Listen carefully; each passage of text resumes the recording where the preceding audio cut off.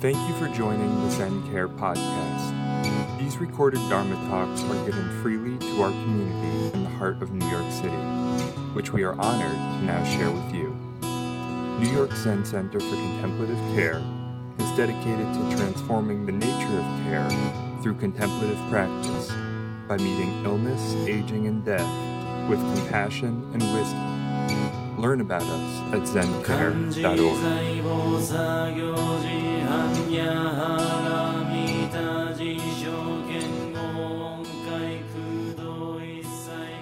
You might have noticed that we have a film crew here.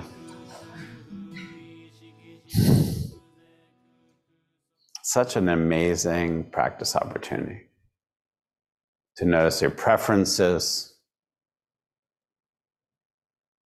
to notice if you behave differently. You're more nervous or whatever. For me, it's just yet another wonderful opportunity to see our mind.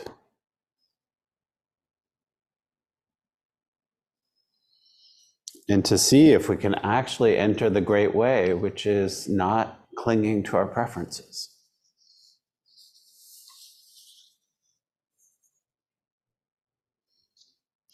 So I wanted to make our way through this beautiful piece by Dogen called the Bodhisattva's Four Methods of Guidance. And we got through one paragraph. And it's four methods of guidance for bodhisattvas, which is each of us, awakening beings on the journey.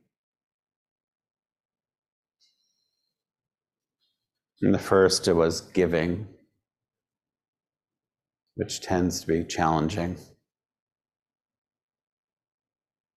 And today I want to see if I can speak about kind speech and beneficial action. And the last is identity action.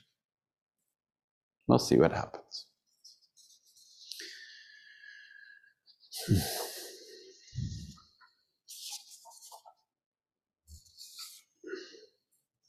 Yeah.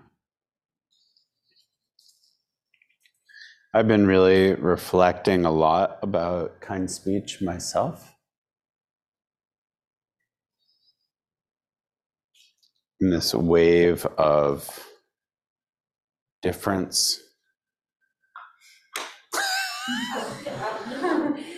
The subtlety of my husband. I'm just passing the plot, that's it.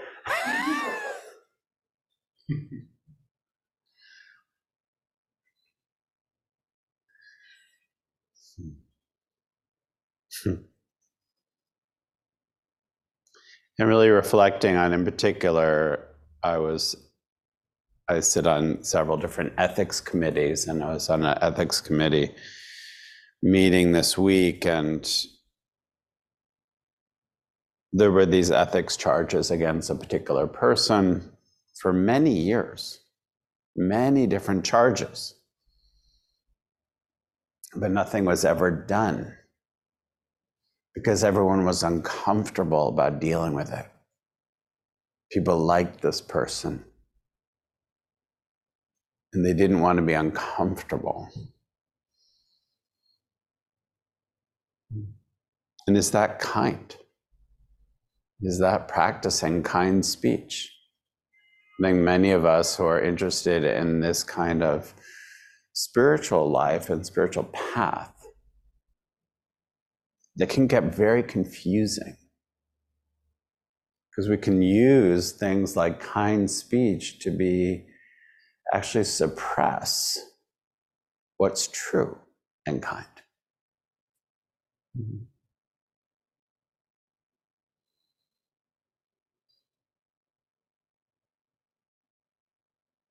So to me, it's also the kind speech has to be thinking about what's beneficial to the whole.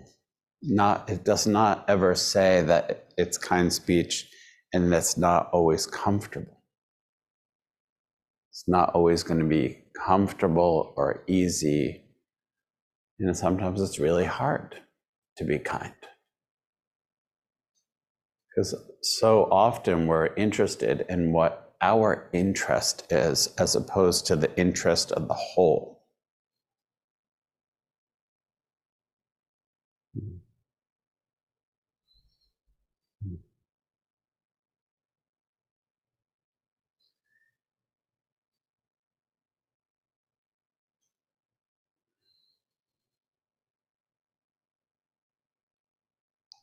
Dogen says, just be willing to practice kind speech for your entire life.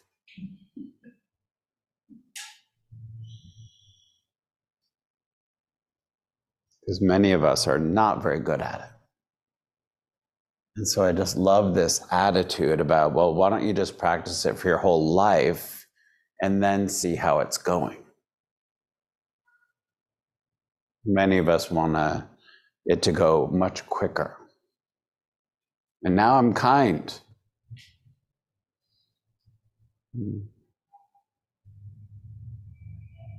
He says, kind speech is the basis for reconciling rulers and subduing enemies.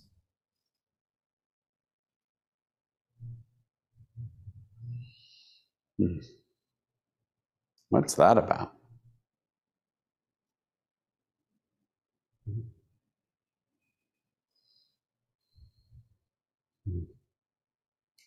Have you ever had to say something really difficult?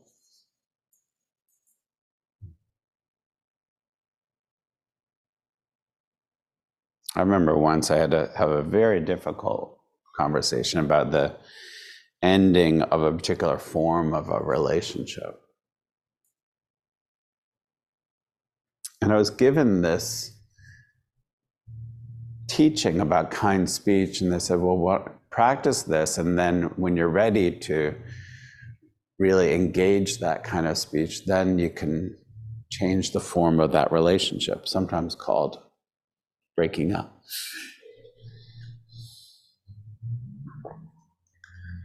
But it really did feel like the changing of the form of the relationship.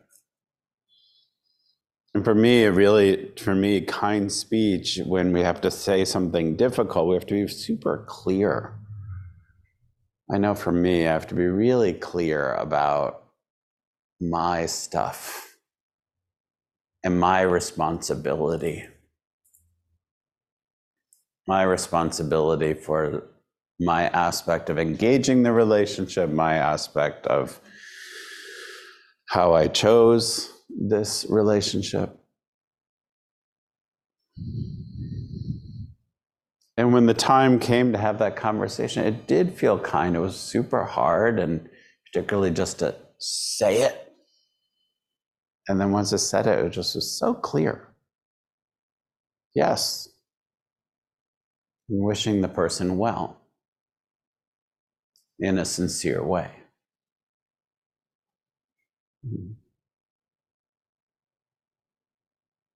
As Dogen says, this is how we benefit friends and enemies equally. And also, I would say, this is also how we make the lack of difference between friends and enemies. Before I really began practicing this kind of kind speech, I really felt like this person had become an enemy. And in many ways, they did things that were not nice or kind, that they were also still responsible for. So it's the difference between how we hold people.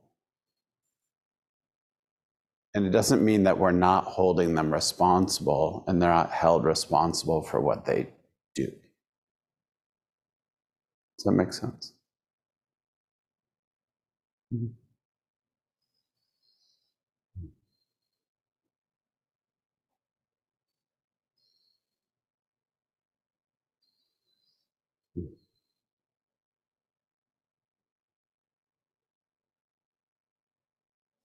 And to me, this is so difficult.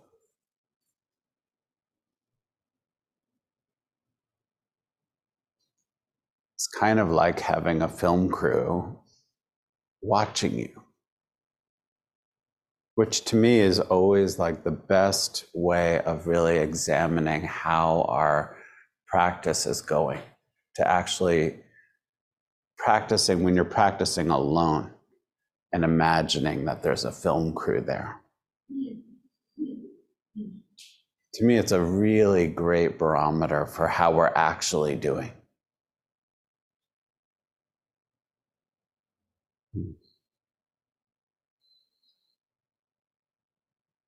Are we really practicing wholeheartedly? Will we hear that and see that?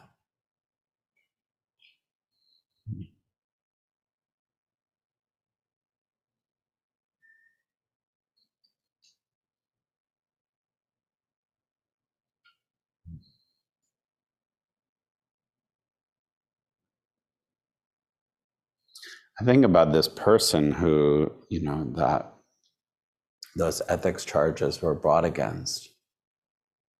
And each time they were just ignored.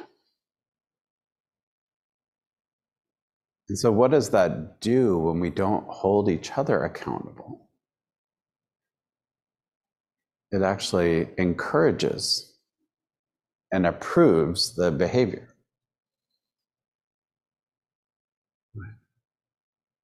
So for like 20 years, the span of 20 years of complaints against this person.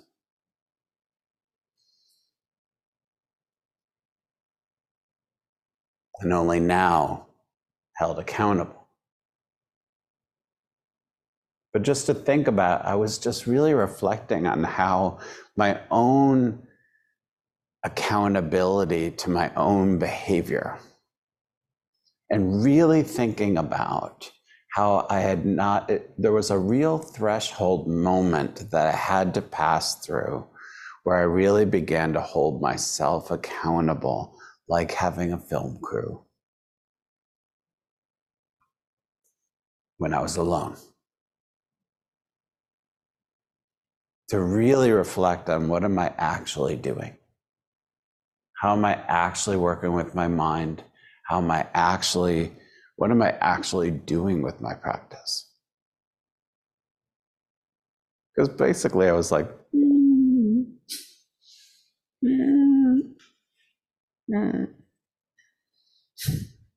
but saying, ever do that? Say like, yeah, I'm totally rocking it. And you're like, not really. Oh boy. It's so humbling and so important. So just really reflecting on that ethics case over 20 years and just to be like, wow, I wonder how we can all learn from that. Like hold ourselves accountable in a great way to what is the standard. How do we uphold our own standard about how we want to live, how we want to care for others? How do we honor that? I mean, it's super easy to talk about. That is no problem. But to really live it,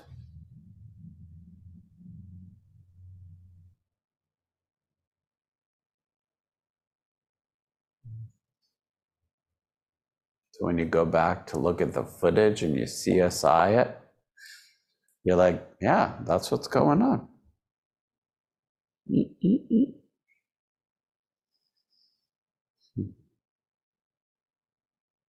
It's so rare and so important.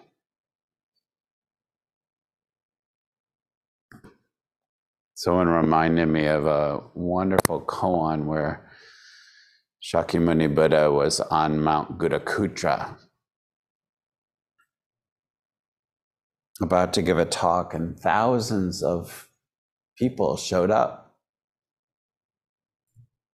He was like gaga. Imagine like someone at that time was like super famous and all these people came and wanted to, and they were very silent and serious. And the Buddha was just looking around and twirling a flower.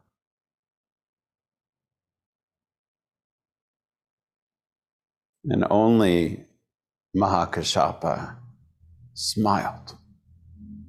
And they smiled together. Because he was not in an idea of how he was supposed to be. He was actually in relationship. And how rarely we are actually in relationship to what's actually happening. So you can't be in that moment, you can't be thinking about like, what should I be doing and how am I doing? You're just really there.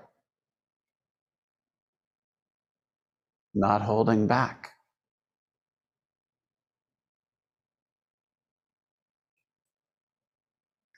So to me, it's a really important time to like really reflect on, for myself, kind speech. And how we can kind of make that into kind of a saccharine, splendy kind of kindness, as opposed to the kindness that actually holds integrity and authenticity and clarity. That kind of kindness, where we're really connected to one another and we're connected to the world. How do we use that kind of kind speech to ourselves to actually encourage us to be clear?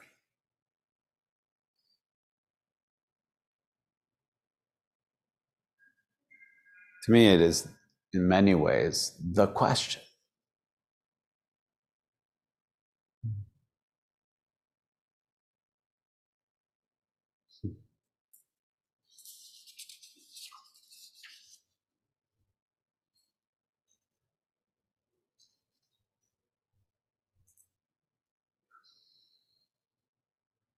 Dogen says at the end of this section about kind speech, he says, ponder the fact that kind speech is not just praising the merit of others. So it's not just like, you're so great, even if you feel it.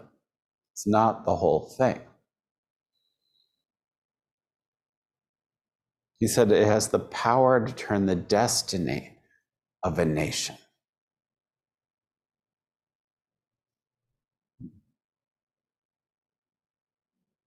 Power to turn the destiny of the nation, or the Sangha.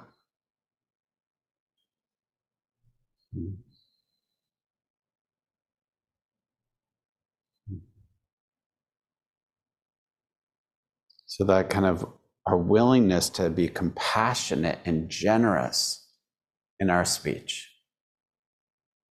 changes relationship, both inside of ourselves, interpersonally, in our Sangha, and in our world. To be able to really say what is kind and necessary. And to me, this is a great joy to practice together. Because we have to really give up the ideas about what we think it's supposed to look like. Like all those people assembled at Mount Guddakutra to hear the Buddha talk and, aren't I spiritual? Here I am at a Zen center on a mountain listening to a Dharma talk. But to be able to be that freshness of just being in the joy, or whatever that is. Or then be in the freshness of the injustice of what's happening. Whatever that is. How do we bring a fresh mind to whatever that is? Kind speech.